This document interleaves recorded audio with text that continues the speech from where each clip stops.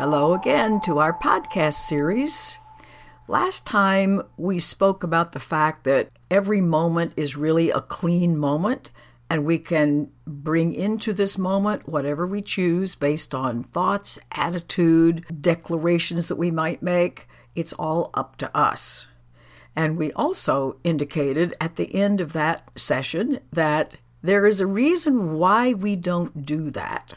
And it's really important to look to see what that reason is. Because if we make a new past and we're able to declare it because we can think about something differently, which means our world will show up differently, we can do whatever we want to do.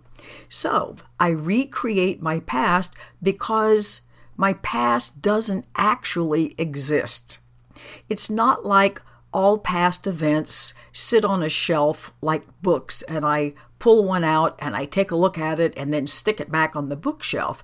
Every time I decide to think about an event, person, place, thing, I do it anew all over again. You can watch the little neurons in the brain if you're looking through a microscope and see that each time I think about something, whether we'll call that issue X, I'm doing it all over again. And so what if we were able to redo our past, which you have to realize is not here? So my past that I'm going to invent today, I could have everybody be friendly and supportive and here for us, and we're here for them. And you notice how suspicious your ego mind gets. And it's going to say something like, well, you can't do that. That's what actually happened. So you just can't make up some story and change the storyline. Well, what it fails to say is what I'm remembering, I made up as well. There's a line in A Course in Miracles in one of the lessons that says, the childhood that you remember never happened. That's because we keep remembering all the time. And one of the things I've been aware of for ages is that whatever my state of mind is today will color how I remember the past or anticipate the future. So now with new research, we can take that even further. It's not that I somehow remember my past in a more kindly way, as if that were an objective fact. I now can recreate it in a different way. And remembering how important that is, that I reorganize the kind of thoughts I keep in my mind, whether it's about the present or the past, because that's determining the quality, the internal feeling, emotional quality, and the external events, people, places, and things that are happening in my so-called outer life, which is simply a mirror of the inner life. And we're also reminded that there is no one single objective world, that everybody is creating that. Now, what I want to do is read an excerpt from an article that I came by years ago. I have no idea where I found it or whether somebody sent it to me or what, but a person was interviewing a Brazilian neurologist. And so he questions the neurologist, is it possible to communicate pure objective reality or even to experience it? And so the neurologist says, our perception does not identify the outside world as it really is, but the way we are allowed to recognize it as a consequence of transformations performed by our brains and senses. Okay, here's my parenthetical note. As we are allowed to recognize it has to do with our programming. And then it goes on to say, we experience electromagnetic waves not as waves, but as images and colors. We experience vibrating objects not as vibrations, but as sounds. We experience chemical compounds dissolved in air or water, not as chemicals, but as specific smells and tastes. Colors, sounds, smells, and tastes are products of our minds built from sensory experiences.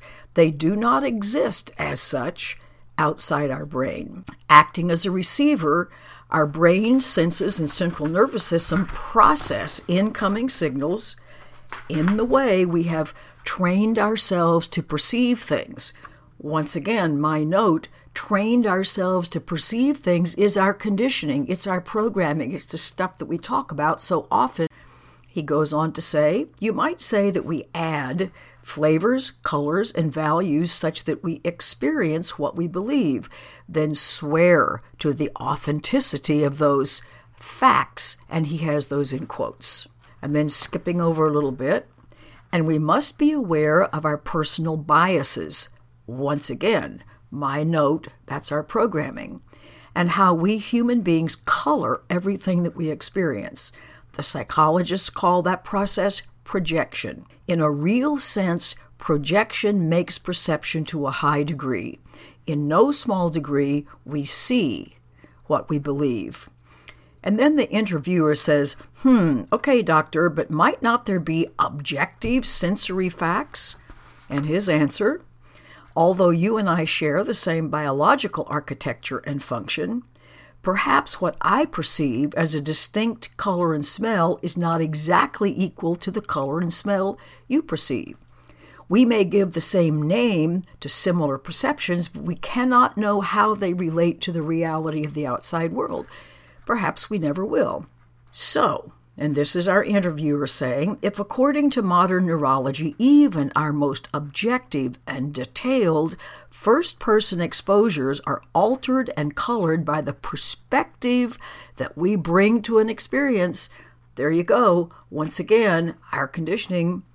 What makes us think we can communicate objectively to the second person? Is it any wonder that relationships are so difficult? Who's right? Of course, in one sense, this is my editorializing again, everybody and nobody. So our interviewer concludes by saying, the first step in honest communication is to abandon the myth of an objective perspective. Those who claim they can offer it are either hopelessly naive or dazzlingly arrogant. So there you go.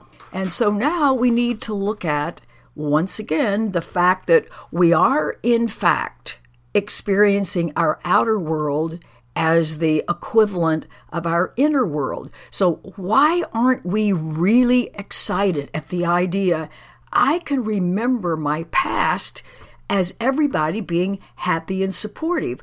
Notice how suspicious that ego gets. Although that opportunity is here for us, it doesn't want to cooperate.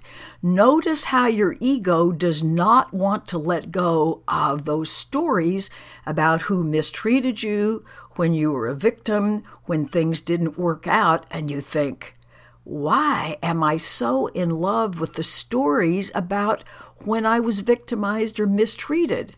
There is a reason, and here's what it is. At a level that most of us will never access, we feel terrified that we have somehow lost our innocence, that we are not beautiful and good and true and magnificent as we were created and as we are, although we don't pay attention to that. We just are terrified. And you might say, I don't feel terrified about that. This is so deep, so painful, so unconscious that we're rarely ever totally aware of the grief that we experience related to this. But notice that we tend to run the words innocent victim together as if that were one 5-syllable word. Innocent victim. All of our newscasters want to find out who's guilty, who's to blame. We can't go any further until we know who the bad guys are. Got to sort out the good guys and the bad guys. But the issue is, I am afraid now that the only way I have any hope of being innocent is if other people are the really bad ones who do something to me, that they're the villains. After all, if I suffer at their hands, I must somehow be the innocent one because they're clearly the bad ones. So there is this very strong built-in objection to letting go of being a victim, and yet we pay a terrible price for deciding being a victim is a good idea. That keeps us feeling punished all the time. So we have to remember, I haven't lost my innocence. So I don't need to try to get some sort of fake innocence. I must be innocent because I'm a victim, like, okay, now I have this handled. There's nothing to handle. You haven't ruined yourself. You have not lost your innocence. So what we actually want to do is to look at our very vicious, separated egos that always feel powerless and furious. And once I've regulated those emotions, once I've let go of whatever the current issue is, then I need to start my own reprogramming. I need to focus on, I am the light of the world. I am good. I am as I was created. We need to give that our full, undivided attention. Roll that idea around in your mind, because this is the reprogramming we want to do, to move us to the place where we can recognize, I don't have to buy any fake innocence by being a victim and making other people be the villains. I'm already innocent. Changing my basic nature is beyond my capacity to do with my thinking mind. And so now more and more and more, I want to occupy my attention with, I am good, I am innocent, I am beautiful. And then once I know and begin to feel more and more my own innocence, I wouldn't dream of recreating my past, penciling in all those other folks to be the villains and the bad guys. We would see that everybody loses and nobody wins when we do that. So I want to look and realize everybody's innocent, everybody's good. I want to remember only that we're all here for each other and all is well. I hope that makes sense. I hope you practice. It's very important. Bye for now.